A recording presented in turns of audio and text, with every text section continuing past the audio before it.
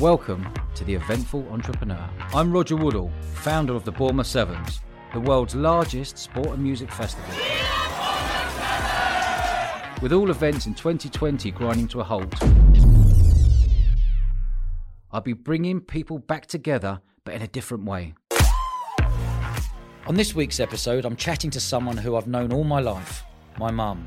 From working in casinos in Mayfair, running pubs in London, to putting on events all around the world. She's been there and got the t-shirt. A true entrepreneur before it was even in fashion. Here she is, the high-heeled healer, Miss Anne-Marie Woodall. Wow, what an absolute privilege to have my mum on the podcast. Yes, you're right. Welcome, Mum. Welcome to Eventful Entrepreneur. I want to go all the way back. There might be a few years in that, right? God. Quite a few, yeah. I want to go all the way back, Mum. Where did your entrepreneurial spirit come from? I was born in a really poor family, eldest of six, living in the slums in Manchester. And I just knew there was another way, but I didn't know.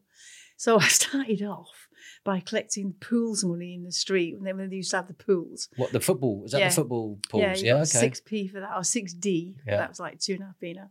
And then I knew where all the pubs were. And in them days, you could set beer bottles back and get a penny on a beer bottle. Yeah. So I made like a guider, which is like you get an old pram, there's millions of old prams because it's that kind of area. Yeah. And I got I got 4 pram wheels and put planks on it and put a box on it. And then all the old people, or the people who never took the bottles back, I went to their house and got the bottles back.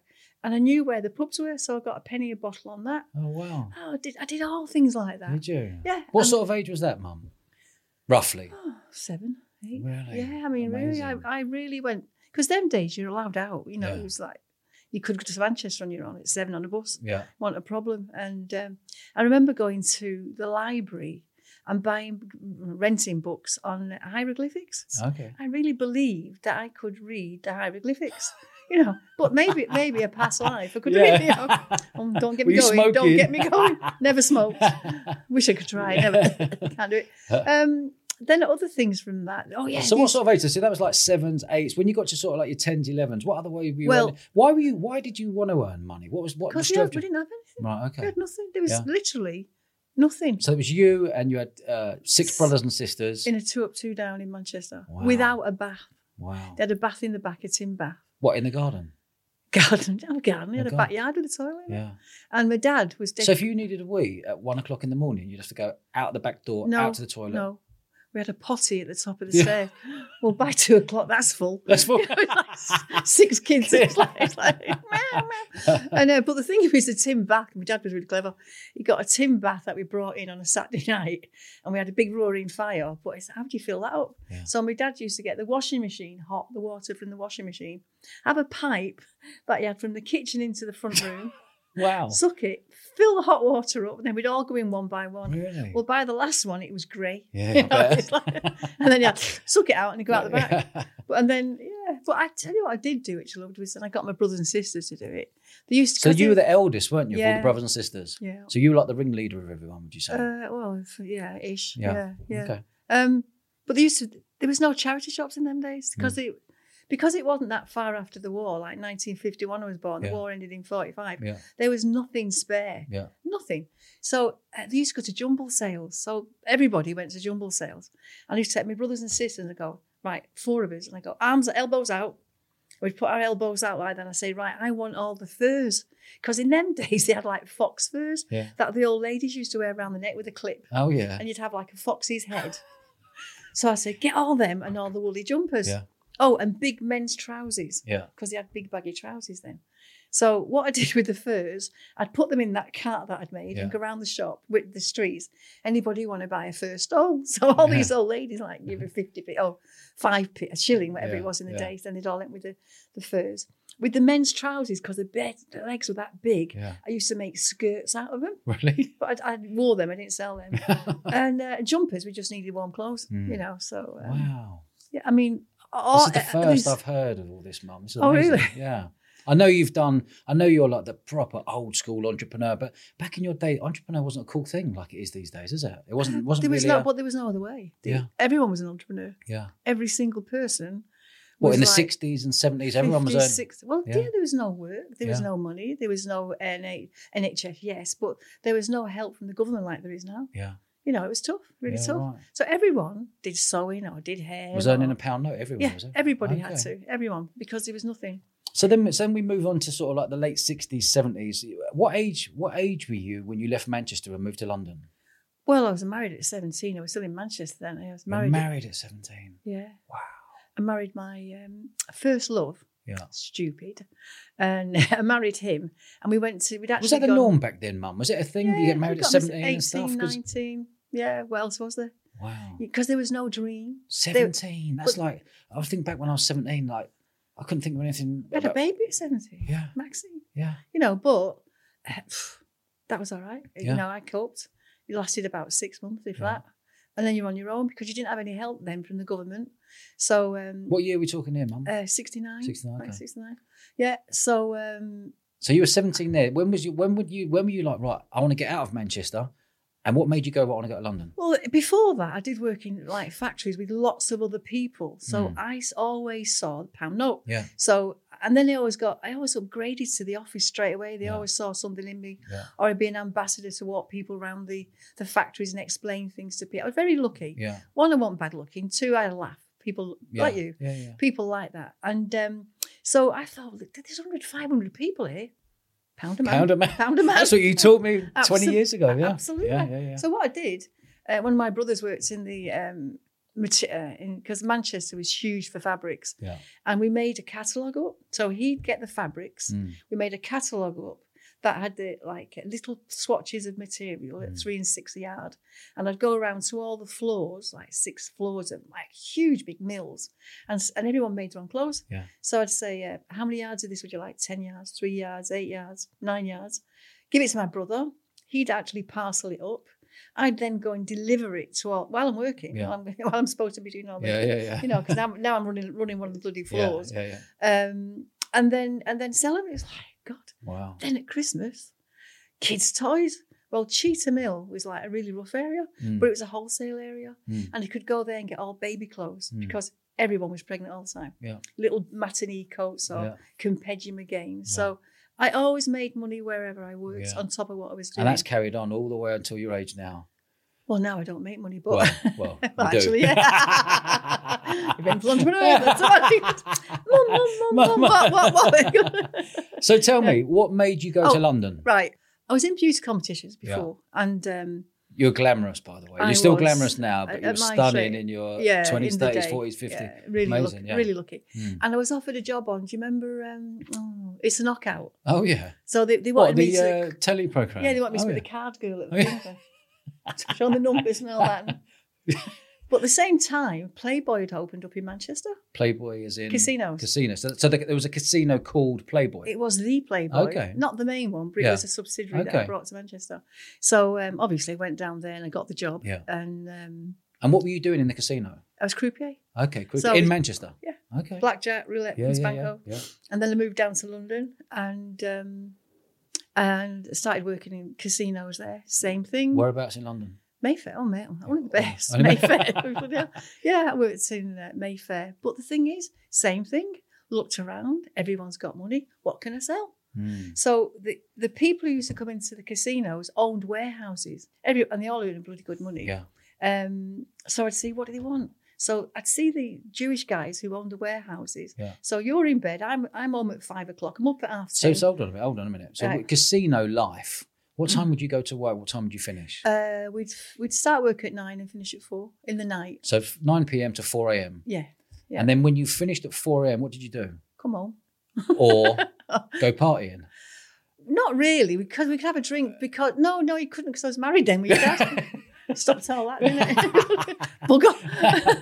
But what we could do, sometimes you leave earlier. You go down to Soho, and you'd get a Chinese, Singapore noodle, beef and oyster sauce. Yeah, still eat it today. Still see it today. Yeah. And you'd go there, and then the bars would open at 4 a.m, because it's Covent Garden. Yeah. Covent Garden in the day when it was a real Covent Garden. Yeah, right. So you're in there with your dad having a drink and all that. And you'd come home with bunches of flowers and bags of fruit, and you'd be on the train going home at like 8 o'clock in the morning, like this, like drunk. And everyone's coming to work. Yeah. I was always a salmon. I was always going the opposite way. Been very, very lucky in my life. A lot of luck. Yeah. Lots of luck. You create your own luck, Mum, because you're a really nice character. You're fun, you're bubbly, people like being around you. Well, I give back. I'm generous. I'm very generous in my time, in my money, in my health, in many, many ways. Yeah. And that was easy because coming from a big family, that's all it can be. Yeah. It's what mine is yours, and there's always going to be more. My belief is there's always something. 100%. I believe that I'm standing in a puddle of money, and as long as it's raining, I'm laughing. You know, there's always enough. Yeah. So did you always know from that age when you went to London that you'd always be able to earn a £1 note? Whatever you did, it'd be earn money. Even now, okay. Even this age, God, if I wanted to. Yeah. So how long were you in the casino world in London? How many years? I think we were in there because I worked with your dad. So where did you meet Dad in the casino? Yeah. Okay, and Dad was a croupier? He was on dice, and he was absolutely gorgeous. Yeah. Kept walking past the table and looking at him and go, oh. He's good looking lad, isn't he? Well, yeah, he's all right. He's all right. No, he's just like you, pretty gorgeous. Still is, and a really, really, really good man. He's a top man. He's a top man, and a brilliant dad. So what year did you meet Dad, roughly? In the 80s? When were you born? 76, 75. Oh, 75. Well, just into 75. 75. So, okay. We married very quickly. And how long were you in the casino world for? Because that was 8 years. Okay. With Ladbrokes, 8 years. But in London, I came to London in, 74, 75. Okay. No, 74. And did you have a great time in the casino world? Did you think this is fantastic? Because you were earning big money then, I remember you saying. I earned a lot of money because I learned to speak a bit of Arabic, and the Arabs loved me because I was funny. Yeah. So I ended up getting huge tips. Yeah. I mean, like crazy tips, isn't it? Because that was when the Arabs come to England 70s. And they were allowed to gamble because they weren't allowed to do that in their own country, they right? They gambled, they drank, they did anything they want to do, but also they didn't know the value of money. Right, okay. So... and they probably didn't know the value when they got chips in front of them. Going, oh, yeah, have a grand or have a 500 quid or whatever. No, they made a point because I was lucky. Yeah. I was lucky for them. Yeah. So they'd call me down and say, can you deal... I had like Khashoggi, I had all the big Arab princes, and Khashoggi was the big arms dealer. Biggest arms dealers in the world, and I'm in like this posh club in Hertford Street in Mayfair, and they call me down because I can speak and have a laugh with him, and he's there with 2 bodyguards either side, and I remember he had a cigar because you can smoke in them days, and I'm dealing with him, and I went, you have to clear your hands like that to leave the table to prove you haven't got the chips. So I'd walk round the back of him, and I had an ashtray, and I went like this on the back of his head to get rid of the cigar, and his bodyguards were like that. And he just laughed, But so basically, you brought great humour, and they loved it. All the customers were coming in, loving Anne-Marie. They loved it, and everyone was glam. Yeah, everyone was young. Yeah. Everyone was. It was a different era. So that was Rocky in the 70s. It was a different era. Tell me how the casino world ended after so much 8 years of fun. You met Dad. I was with it. I was with your dad. No, I was worked at Ladbrokes 8 years, but I was in casinos before that too. Right, okay. So London, say London, when that come to an end with London, what casinos, well, it was mad because we were young, like 23, 24, young. We had a big 4-bedroom bungalow, 2 garages, 2 cars, parties, money, wow. You were throwing parties left, right and centre, weren't you? Guys? We did. Yeah. That's where I get it from. You learnt well, you did well. But we lost it all. Yeah. The casinos closed down. We lost every single... Was that overnight, was it? More or less, yeah. Was it? And why did the casinos close down? Was there some dodgy dealings going on? Yeah, there was dodgy dealings going on with the police and with the casinos. What they used to do, they would pay people to take a registration plate from the high rollers outside the casinos. Yeah. And then what the casinos would do is send detectives to find out where they lived and then ply them with money or girls or whatever. Yeah. And then they started fighting. So there's 3 main... I won't mention the casinos, but 3 main companies. Go on. No, can't remember. Mine's gone. So you went... But we lost everything, Dodge. From that lifestyle, we had everything. It was great. It was. But we had nothing to fall back on as such because we didn't have a Did you have a mortgage? Oh God, yeah, everyone had a mortgage. I was lucky to get a mortgage because they classed casinos as entertainment. Yeah. We weren't. It was a job. It was a real proper hard job. Yeah. I mean, you've got to use your head and whatever. Of course. And the entertainment industry, isn't it? But then they won't give us mortgages, so you had to pay over the top to get a decent mortgage. Yeah. But we ended up, started off in a small house, because I pushed. Your dad's really good, but I was the pusher, and your dad really is a supporter. He's the rock. Poor sod. He come along for the ride. Anyway, we ended up in this place, lost everything. Yeah. We had to let the house up, full enough, to an Arab who was working for Marconi Space Research, and the police used to come every month to check him out. We had to give the dog away. You and Maxine had to go to my mum's and dad's because we had to go and learn something else. So we had no money, no house, no kids. All overnight? Yeah. Bloody hell. Broke our hearts. How old was I? He was about 3. Okay. Yeah. And then what happened? Did you think, how am I going to earn a pub? What was the next move? Because you got into the pub world, didn't you? Well, one of my sisters had a pub in Hammersmith. And that was called The Builders, wasn't it? The Builders, Hammersmith. Young's pub. Yeah. So she said, why don't you learn to run a pub? And I thought, yeah, all right then. So we've lost everything. And we were, I've got to say, heartbroken. I mean, to lose your kids, not lose them, but they're in North Wales. You get like a day off a week. To get to North Wales and back in a day. We used to sit there on our day off and cry because we couldn't have you. Anyway, we worked really hard. We went into this pub. We learned everything. I mean, from earning the money that we was earning, having a high life, we worked 6 days a week for like 50 quid. We lived in a little tiny back room in Hammersmith. It's brutal, wasn't it? What the hell? Anyway, we got on our feet and we did lots of different pubs and learnt a lot and then got our own pub. Yeah, okay. Very, very quickly. Yeah. And the first thing we did was whisk you back. You know, you're there, you were with us, and no matter what, wherever, we're not leaving. Maxine stayed there because she was in school. Yeah. And she didn't really want to come back, to tell you the truth, for a while because, you know, she needed her education. She came back about 6 months later. Like that.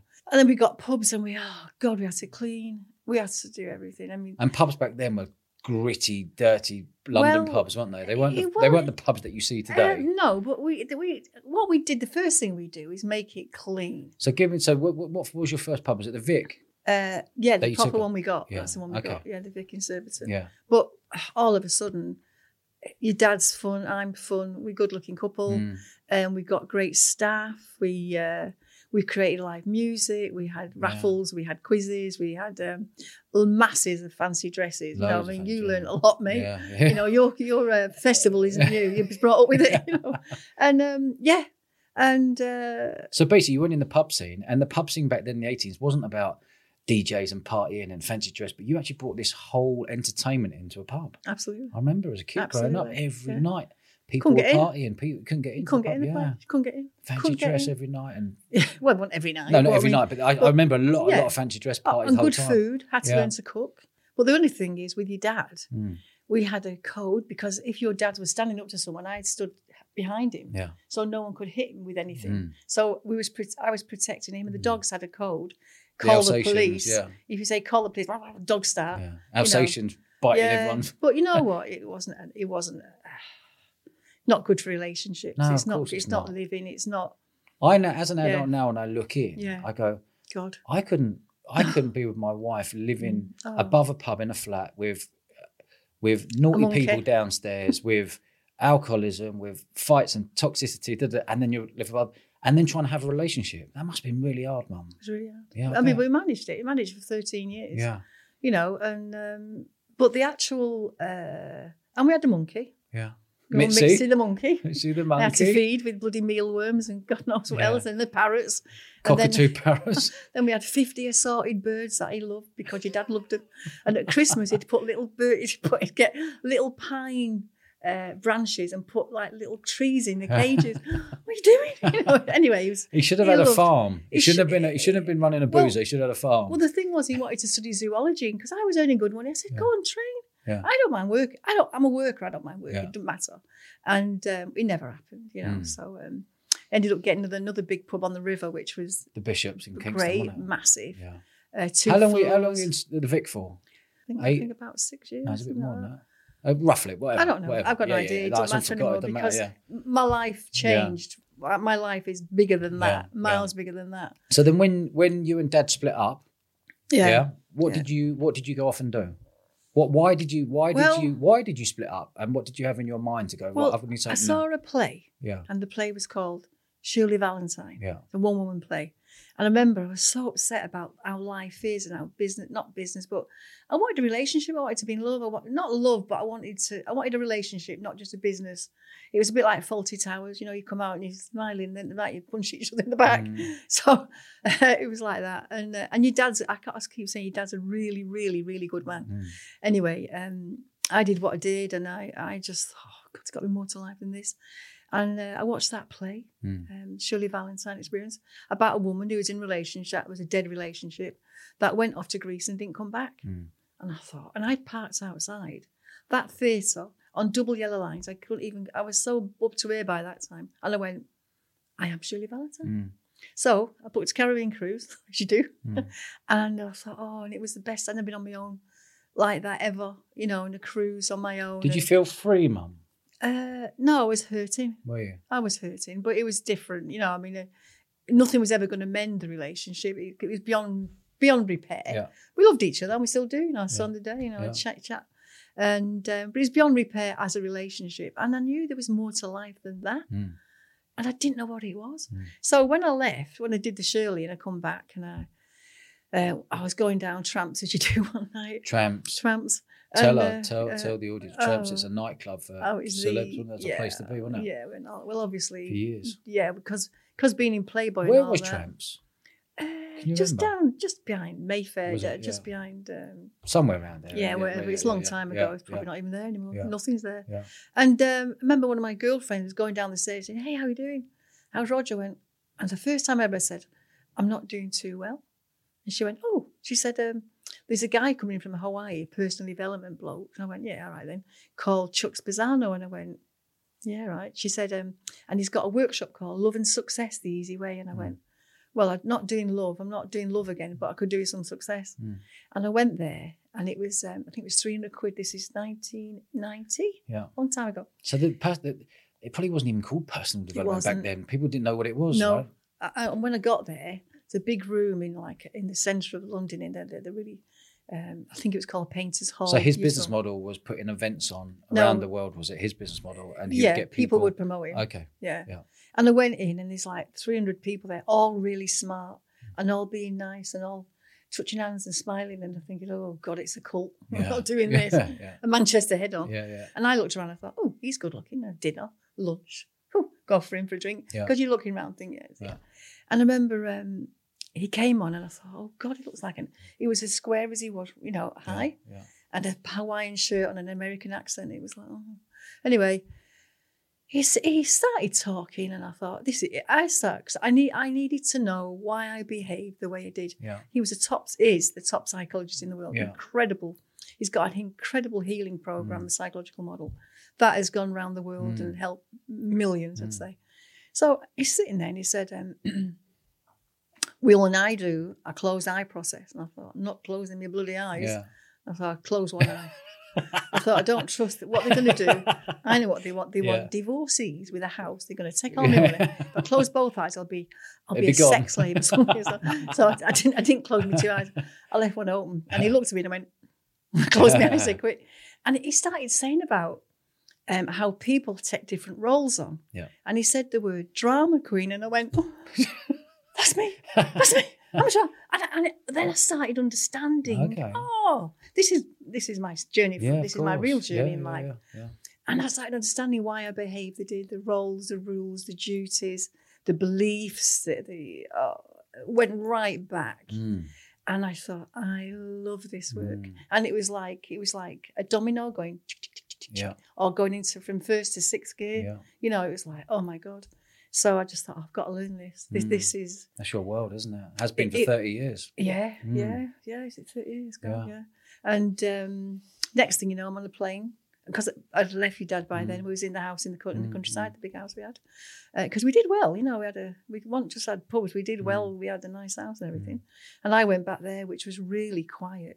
There's no pavements, no lights. It was like I have to live in a world in pubs and all that.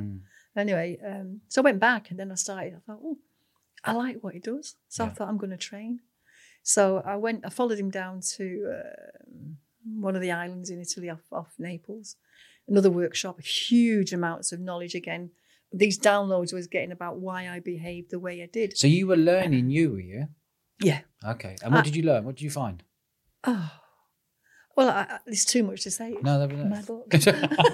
What did you find, Mum? Because you're a girl, entrepreneur, Manchester, tough upbringing, hit the high life in London, partied hard, worked hard, then went into the pub world, and there was toxicity within the pub world, as we know, and then you were set free. What did you learn about yourself? Well, one, that I'm a spirit, and that there's more to life than this. Yeah. One, that you can help others. One is how when we come in, we can totally whole. And then we get hurt. And what you do, you split mind. So I learned about the mind, basically, about fear and love, and about how to release all the hurt, the loss, the jealousies, the shame, and how to clear that up. Yeah. That's what I learned. And it was like, wow. And it was mind-blowing. Yeah. So then, as you do, as I'm an entrepreneur, I started promoting him. Yeah. So the teacher, I went to trainings in Hawaii. I was in Hawaii backwards and forwards all the time. I mean, lucky. I've been really lucky. Yeah. And the promoter that he had didn't want to do it anymore. So a few of us got together and I said, I'll do it. And started promoting him. So I became a promoter then of this work. Yeah. And it was really hard because no one understood it. Yeah. No one. And there was no internet to look at. No, there's no internet. There's no Google. There was no searching. There was no social media. We had, was it email? Was it emailing them? Yeah, we had an email. I don't think you had email back in there. No, not email. What they call fax. Fax, yeah. But I learned so much because then I learned about the media because I was dealing with the media all the time. I learned about communications on the phone or helping people. I learned how to do sessions in healing sessions. I learned how to, on the business side of it, so much. How to go and set an event up, how to go and find the event space, how to deal with, we spent more money on teas and coffees than the actual, of course, if you've got 200 people at $250 a head 3 times a day, $750, like, there's your money gone, And the amount of people that came and changed their lives. I've seen it. I saw my first hand people changing their world, lives in a couple of days. Yeah. And I didn't buy into it. I was like, what are you dragging me down here for, Mum? Chuck Pisano, what weird name, Hawaiian fella in this big room. All right, I'll go and have a listen. And I was young. You were 17. Oh my God, and I learned so much about the mind. Yeah, you did. So much. Self-development, the mind, the power of the mind, National Neuro-Linguistic Program, the whole lot. It was like, this was stuff that was, I just thought was woo-woo stuff. Yeah. But actually, it is unbelievable. But what's interesting, the way it's now the coolest thing going. It's the norm now. But even then, you was like, you thought everyone thought, oh, here she goes again. Yeah. But I believed in it so much. But the good thing was, the perfect thing was, because I was a promoter, my family didn't have any money. None of them had any money, really. They all worked really hard, but they couldn't afford 300 quid for a weekend. I mean, even now, it's a lot. It's a lot of money to spend for a weekend for something you don't know. But because I was a promoter, I got them all on free. Freebies, yeah. So I got brothers, sisters, cousins, uncles, kids, friends of friends, ex-husband, ex-husband's new husband, ex-husband's new wife. You know, I've got them all on there, and we all got this feeling of freedom and understanding. And some carried on, some didn't. But everyone got enough knowledge. You just nailed it on the head there. Freedom, and understanding. Yes. Wow, how powerful is that? Well, once you understand, you're free. Yeah. Because you don't understand yourself. How can you understand anybody else? Absolutely. So it's good to go back to do this mindset everyone's talking about. But there's more. It's more than mindset. There's spirituality. There's emotional healing, spiritual healing. There's the actual mindset healing, your belief systems, your roles, rules and duties, your roles in the family, how to be creative, how to ask the right questions. You know what I mean? It's all there. Yeah. Everything's there. Ask the right questions. Well, that's where I get it from. Columbo. I mean, God. He's known as question man. He's driving man. It's like, oh, for God's sake. And what about that? And what about that? Well, love a question. Love a question. Now I'm doing a podcast. I know. I've got my call in it last month. Oh, you do more than that. And look at those courses you got. I mean, God, you've got everything going. Yeah. Plus B7s. I mean, everything you've done has been great. And you've give so much back. And you're great. I mean, Dan will say you're a great guy to work for and everything. And you're very generous to me. Really appreciate it. Thank you, Mum. That's all right. I'll give you the money after. Yeah. I mean, sorry, I've got the bill. I can't get that bill out. So you found this new world of personal development. You then tell me where it took you around the world, because all of a sudden I was seeing you in so many different countries. You phoning up, going, I'm here now, I'm doing a workshop here, I'm in this country. Just tell me a couple of the countries you went to and what you actually were teaching people. Well, I'll start off with how I did my first one, which I called. Your first event was where? And you were there. Yeah. You're always there. Yeah. And it was called the Shirley Valentine Experience for anybody who wanted to run away. Yeah. And I did it on about... Early 90s, right? It would have been mid-90s, I think. Mid-90s, yeah. Rented a great big venue and it was beautiful. And everybody had to bring a swimsuit, a sarong and a sense of humour. Yeah. Because I teach with humour. I can't... You know, I get them in there and they go, how did we get here in these deepest places? And they go, we laughed our way in. Yeah. So once I'd done this Shirley Valentine Experience and I got free mum champagne from mum, crate of that. I got the local Greek people restaurant in Esher to come and break plates because it's in Shirley Valentine. She'd run off to Greece. Is that right? Yeah, so it's really quality. For anybody who watches this, it's really, if anybody's frightened running away and watch that movie, it really changes things. And it was great. So I did all that. And what else did I? Oh yeah, they had to bring a swimsuit, and they all had to bring with them food from the country they would run away to. Is that right? Yeah. So people bought German sausages or paella or Chinese or whatever. So we had a massive big table full of food. Sky TV came, Sunday Times, all the newspapers and magazines came for my first workshop. I remember, Mum. It was frightening. I had 75, people there. Yeah. And all these media people were like... Yeah. They want the thing is, media people want to put it down, don't they? They did, They did. Some didn't. Some didn't. Some did. But it was interesting they all turned up. And again... It was new. It's old school. And it was new. It was new. Wasn't it? Yeah. It was something fresh. Yeah. Yeah. Fresh idea for an event. So from that event, what did you move on to? What other events did you start putting on? Well, then I still did... I went all over, God. I was called... going back to Hawaii and backwards and forwards, still training, because the training is you have to go through the process of yourself before you can teach it. Okay, the process is what? The process is your heartbreak, your loss, your abandonment, your judgments, your jealousies. You go through all of it. And one of the hardest things, it was a 30-day program. And the first one, and it said, right, you start off, tell me your story. Yeah. So you tell your story. I was born in Manchester, and then it's like, that's the first day. Tell your story as a heartbreak story. Oh, well, it was really like that. Yeah. And then the next day, tell your story as a comical story. Well, it was really fun because I had all them kids and it was really great, really. Amazing. Tell your story as a love story. Oh, my mum and dad are really in love. And, and there was... and then for 30 days... You had to tell the same story, but in a different way. Different mindset. Yeah. Wow. Hilarious. So at the end, people say, what's your story? And I go... Which one do you want? Yeah. I can tell 1 to 30. Pick a number. We'll do anything you want. So did that. But isn't that just so powerful? Yeah. You can tell your story in a fun, happy way. You can tell your story in a negative way. It's just purely the mind. Mindset. Yeah. Again and again and again. Anyway, we so I did the Shirley and all that, Shirley Valentine. I got about The 5. Shirley. The Shirley. I got about 5 because then... So it was on Sky or something. Somebody, I think I saw there was videoing it like this. Yeah. And it went on the TV. Yeah. Well, within minutes, I'm on bloody Richard and Judy. Yeah. I'm on all the TV shows. Yeah. 4 and 5 people ringing up. I had one phone and me. Yeah. And they're from all over the country wanting me to do them. And I went, I had no backup. I didn't. You didn't have a team around you, did you? Did it all yourself? I didn't. I I just did it because I could. Flyers and posters and phone calls. Old school. Absolutely. Yes, and because I'd actually been with around Chuck's people and they all knew me, because I was the promoter and he wasn't there. They'd want anyone who was doing the same kind of work. Yeah. So I did the relationship stuff because that was what I wanted to understand, why I made a mess of the relationship with your dad. Yeah. So all my thing was all about relationships and I know it now. Yeah. And a bit late, but there you go. But I've gone around the world. Yeah. Gone around the world on it. And so then I did. What else did I do? That was it. Pick some countries where you went to and you did events and gave your knowledge to people and taught people personal development and mindset. I was invited to Germany and Switzerland regularly, and I was in Germany once, and it was about 300 people there. I turned up and I had 2 translators. I speak quick. Yeah. I think quick. Yeah. And that's, as you know, and it comes out quick. Yeah. And I had 2 translators, and it was going all right. And the translator here sees this big woman coming up, German woman with like big, the plaits around your ears. Oh, yeah. And like a big booze and trundle skirt. And she goes, hello. And I've gone, oh, hello. and I said to the translator, she's speaking in German. She says, I have been coming, because it's a place called Frankfurter Ring, which is all the big trainers in the world go there and you're promoted from there in Frankfurt. And you get looked after, you get picked up on the plane, drivers and everything. It was really exciting time. I mean, so much stuff I've done.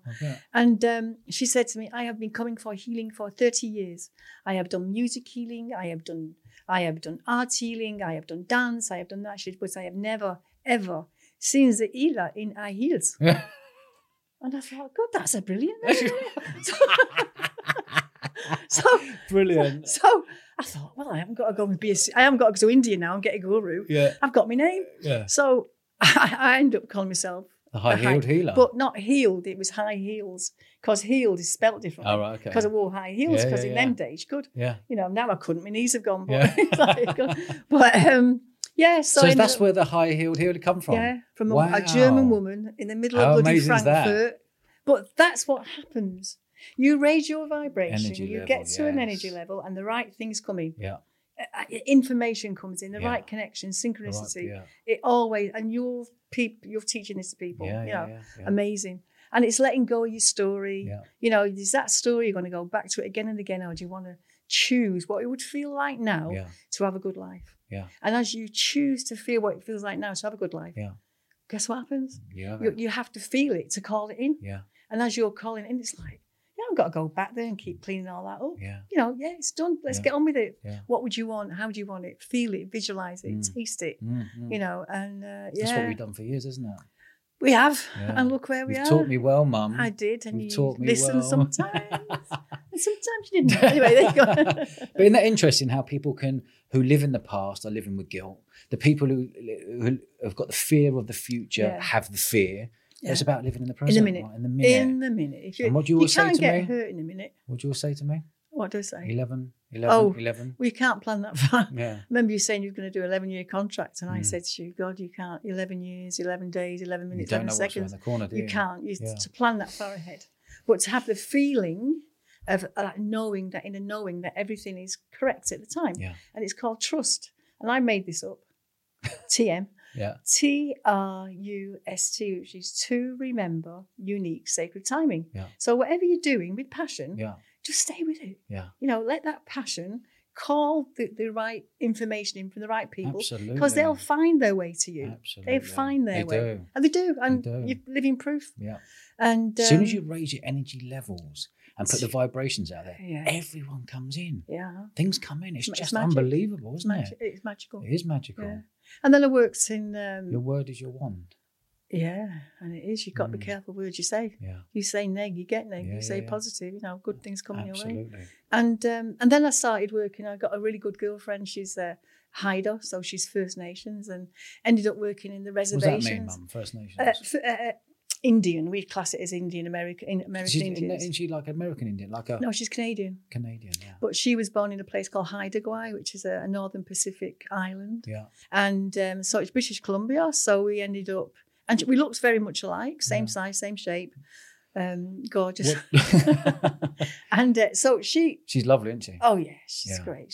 We still and a good laugh. Oh, good laugh. Yeah. And so we've gone into reservations. What reservations in Canada where all the First Nations live. They live in reservations, and they, you know, not particularly very nice. Some of them. A lot of bad things have happened to them. Literally, I mean, huge things with the reservation. Like what? Years ago, the governments took all the children away from them all and sent them to residential schools to teach them to be white. You're joking, mate. And they tattooed them. And a lot of them didn't come back. Bloody I think 60% died. TB and God knows what else. And because they wanted to get rid of the indigenous and whiten that, you know, Wow. So we go on these reserves and all that, and a lot of sadness. I mean, really, and a lot of... What, when you go there, there's a lot of sadness? Yeah, they're there. Yeah. But there must be a lot of happiness with the young kids who don't know any different as well, right? Well, no, because there's a lot going on. Yeah, okay. There's a lot going on. Okay. So you go in there, me and my girlfriend, not my girlfriend, but my friend. Yeah. And we had a big Volkswagen van. We drive from Vancouver to Alaska in this van. How long's that, roughly? Oh, well, we stopped off, so we didn't even care. You didn't care, didn't you? Yeah. So we went from one reservation. Like a couple of hippies. No, we weren't hippie. Oh, no, glam. Excuse me, high heeled heel, I'll have you know. Get lost. You know, I mean, you did 5-star hippie. Well, you had to dress accordingly because it was bloody freezing. Yeah. So you'd have your big lumber jackets on, no makeup, no nothing. Yeah. And that's okay. And we'd go in there and we'd start this circle. So it's like 50, 60 people would come and we'd start teaching the process that we knew. And because I made them laugh, they would come back and we did some amazing work. So they'd make a big feast for us and they'd be drumming and they'd give you presents and then say, right, so 3 days later we'd be going to another reservation. They're only following us, aren't they? Like 10 carloads of them. Follow us to the next one and then the next one. So we did a lot of work like that, which has never been done really, I don't think, with an English white girl and an Indigenous brown girl. Amazing. However, saying that, because I'm dark-skinned, I'd go on there and they say, tribe. And one woman said to me, I don't like white people. And I went, because my friend's whiter than me. Yeah. And I said, I'm the white one. And she said, tribe. And I said, E-by gum tribe. She said, oh, okay then. And a lot of them were very shy. Yeah. And the only way to get into them was to say like, Matt Busby. Oh, Matt Busby. We love Matt Busby.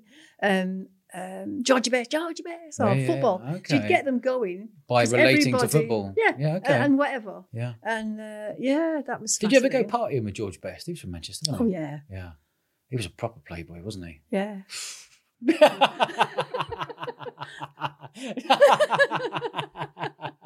Quality. Yeah, it was nice. Quality. I remember I was working in casinos and he rang me up and he said to me, Anne-Marie, I said, what? He said, Michael Parkinson's got a party on tonight. Do you want to come? And I went, I can't, I'm working.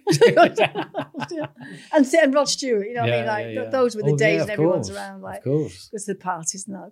You've been to a lot of those parties, haven't you, over the years? Well, that was your world, right? Yeah. I was invited. I mean, I didn't go to a lot because I was married and, you know, but it was nice being invited. Yeah. And, it was good. And then I worked in, later on, I did other seminars and workshops and then I ended up, where are we up to now? I've gone to Canada. Oh, yeah. So then I'm in Germany, I'm in Switzerland, I'm in France, I'm in all the European countries. And then I did work down in, when I wrote the book, I'd get book signings down in South Africa and I ended up And the name of the book is called? The Secrets of a High-Heeled Heel. It will prove that you don't need to take years of sitting on a mountaintop chanting a bottomless Swiss bank account or volume sandwiches to help you see the possibilities of happiness, adventure, excitement, and life. Lovely. And it tells you about it's a brilliant book, identify your vitality vampers, understand the F words, failure, and forgiveness, and loosen up, lighten up, and laugh again. It's literally amazing. It's good, and we need to do something. I don't like reading in the best of times, Mum. I know. But actually, the snippets coming out of there, the golden nuggets. Pick a page. Pick a page. Literally, I can't speak highly. I'm not just saying it because you're real. I'm not just saying it because my mum. Anyone who grabs that and reads different pages of snippets will get so much information. Well, I've dedicated this to you, so you can do what you want with it, and you give it free. You send it to anybody who wants it, and a PDF. Tell me about moving to Thailand for 15 years. Tell me why you moved to Thailand and what year are we talking when you moved to Thailand? Well, what else did I do? I become a property developer. So I was working in Canada and I had a dream. I had a dream, hallelujah. But I had this dream that there was like a balcony and like two French windows and like lace coming out of it. Yeah. And I'd been working really hard in Canada at the time. It's tough work, really tough work. Is it mentally draining, Mum? It's emotionally draining. Emotionally draining. It's emotionally draining. Because you're dealing with a lot of emotion, trying to heal people in a clear... Well, I'm teaching them what to do. Yeah. You know, I'm not healing them. I'm teaching them what I learned that helped me. Yeah. That's all I do. And all you're doing is passing that information on. That's all I do. I'm not the one. Is that releasing any blocks they've had as a kid or all their belief systems? Well, we did a lot more work. We went back 7 generations too. We did a lot of it goes on. Yeah. You know, it goes deeper and deeper. Okay, but that's for another fascinating. Time. Yeah. Okay. Fascinating work. So tell me about Thailand, Mum. Well, I know you did the properties and. But the properties was part of it. Yeah, okay. Because I ended up selling the house and moving down to Littlehampton. Yeah. And it was like a 1950s sleepy little, and it still is, it's great, it's absolutely great. And I remember saying to my dad, I'm going to buy 10 flats. I didn't have the money, but I kept saying that. Yeah. And this dream that I'd had in Canada, I looked, I had a kite and I was on the beach in Little Hampton and it went whoosh, and it went back to this great big house, a Georgian house, 5 stories. And it has sold written right across it. And because I believe in synchronicity and following things, you've got to follow. You get a feeling, follow it. You've got to follow it. So it has sold. All about the gut, isn't it? You know, it got heart, head, you know. Come together. You've got to get that. Yeah. And so I thought, it might be a flat in there. So I rang the agent up and he said 20 minutes ago, it's just come on the market. I went, is it a flat? And he said, no, it's 6 flats. And I went, 6 flats, 5 stories, 6 months. So he said, headache. Well, that's what I thought. So I said, can I have a look? And I went, and within 20 minutes said, I'll buy it. Because what I saw in it was 6, it'd been made into 6 flats that had been like halfway house, completely wrecked, in a beautiful Georgian street right facing the beach and tennis courts and all that. So I'll have it. So I thought you have to do a closed bid, and I thought, oh God, here we go. So I got my magic pendulum out to see how much I would pay. What is the estate agent's eyes? Look me in the eyes. Look me in the eyes. You're under. You're under. Give it to me. It's for free. It's for free. No, I got this pendulum out and that, me really woo-woo stuff out. Not while they're there. Yeah. And you had to write it in, and it was a closed bid, so I wrote it in, and heard nothing, because it's a grade 2 listed, so you can only do certain things with it. And all I saw was a sensor. Yeah, I saw like me in the big room, 20 people every weekend doing work. Yeah, that's what I saw. Plus, it was a family house. Everybody came. More parties, more dinners, more dinners, but nice. It was gatherings, not mad, just gatherings and food and playing on the beach, and just fabulous time for not only family but you for everyone. threw the most amazing parties, Mum. Did I? Oh, well, there you go. You know how to throw parties, didn't you? It's been a while. Well, I knew, because I'd bought that property and I had some other properties, because then I bought another one that was a nursing home, and that I made into. It got planning for 6 bedrooms, but I didn't want that. I wanted quality properties that people couldn't afford to live in. A quality property could. So what I did, got great architects, and I built. It was 3 flats, and I built a little house on the back, and so I had that, and then I just thought, I had a feeling that something was going to happen. 207, that the market was going to go or something. So I just thought, I'm getting rid of the house, big house. I didn't need that, but the flats are okay because people live in them. So I had this feeling, and I said, right, I've got to sell, because I was going to go to Thailand and build a meno spa, because no one's ever done that, and that was for menopause. Like the next place a lot of people are going to go 40, 50 upwards, men and women, and I thought, I'm going to go over there and build one of them. So I've sold the property via a really good company, and I got masses of money, more than I ever thought of that I could ever get. It was like a real shock, and out of there like a shot. Sold, gone. I got on the plane, and I was going to Thailand. I'd not been there before. I wanted to go to this spa. What year, roughly? 2007. Okay. And I remember getting on the plane, and I had a little bag this big, and it was total freedom. When I got to Samui, because that's where I lived on Koh Samui for quite a long time, and then I remember this little bag I had, that was it. When I got there, email went, web page went, all my contacts went. It was like, that was absolutely brilliant.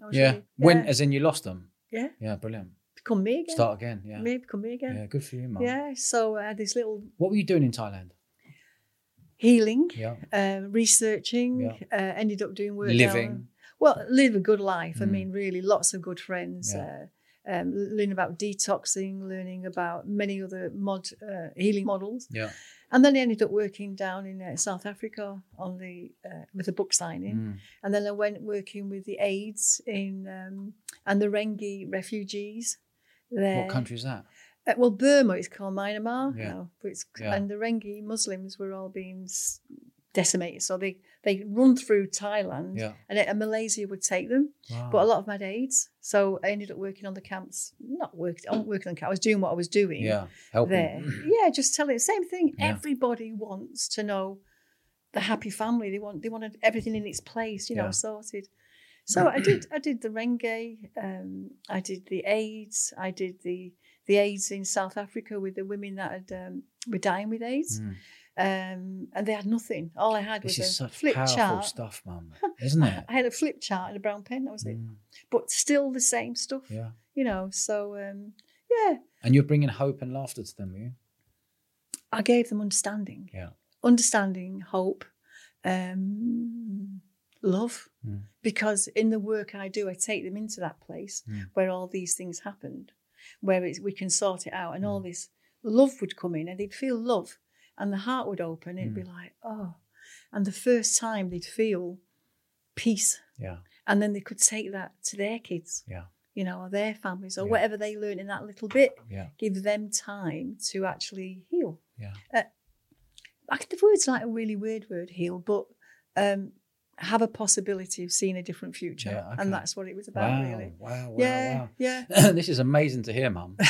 Amazing to hear. Well, it's the first time we sat down and bloody listened, isn't it? No, I've heard it, but I've not gone deep like this, man. This is... Oh, it's deeper than that. Yeah, I know there's lots. There's lots. So how many years did you spend in Thailand from start to finish? Well, it was backwards and forwards all the time, because then I went off to South America. What sort of stints were you staying in Thailand for? 6 months at a time, year at a time? 7 months, 8 months at a time. And then when it got monsoony or whatever, I got too hot, I'd come back. It was my mum's birthday always. Yeah. And then I'd go to, all over, Central America. And when did you move? Guatemala. When did you move back from Thailand? What year? 3 years ago now. Okay. I came back to nurse my best friend. She was dying of cancer, and I moved back then. And and it's been a journey. It's been and it's still going on. You know, it's nothing stopped really. Yeah. And I'm just passing this on to whoever. Yeah. I don't do workshops and seminars anymore, but and I loved them because, oh God. And how and moving on, how amazing has this last year been for you and I? Oh, I got my lad back. Yeah.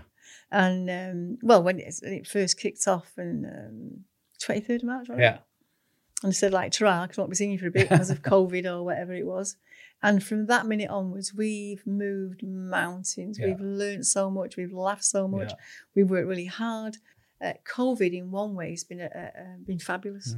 People say, "Oh, what a horrible year!" And I've gone, "It's been amazing. The best year of my life." Yeah, same. It has been the best year of my life. Same. Yeah, and and it goes on. So you'll be passing this on. It'll get passed on. You know, and it's how it is, isn't it? So it's been the 23rd of March to now. It's nearly a year. Yeah. And we've spoken probably 10 times a day. 4, 5, 7, 10 times a day. Yeah, God, it drives me mad. More questions. Give me a break, don't you? God, you've taught me so much. You've taught me so much, Mum, in this past year. Of course. In creating the Eventful Entrepreneur and creating where we're going. And COVID has been an absolute blessing in disguise for us. I know it's not been a nice thing around the world, but we wouldn't be doing what we're doing. We probably wouldn't have had the come even closer over the last 12 months than we've just done. No, anyone watching this, give your mum and dad a break. Yeah. Nobody did it right. No one, we didn't know what to do. We had kids and off you go and whatever. But no one teaches you, do they? No, that's a sad bit. Yeah. That's a sad bit.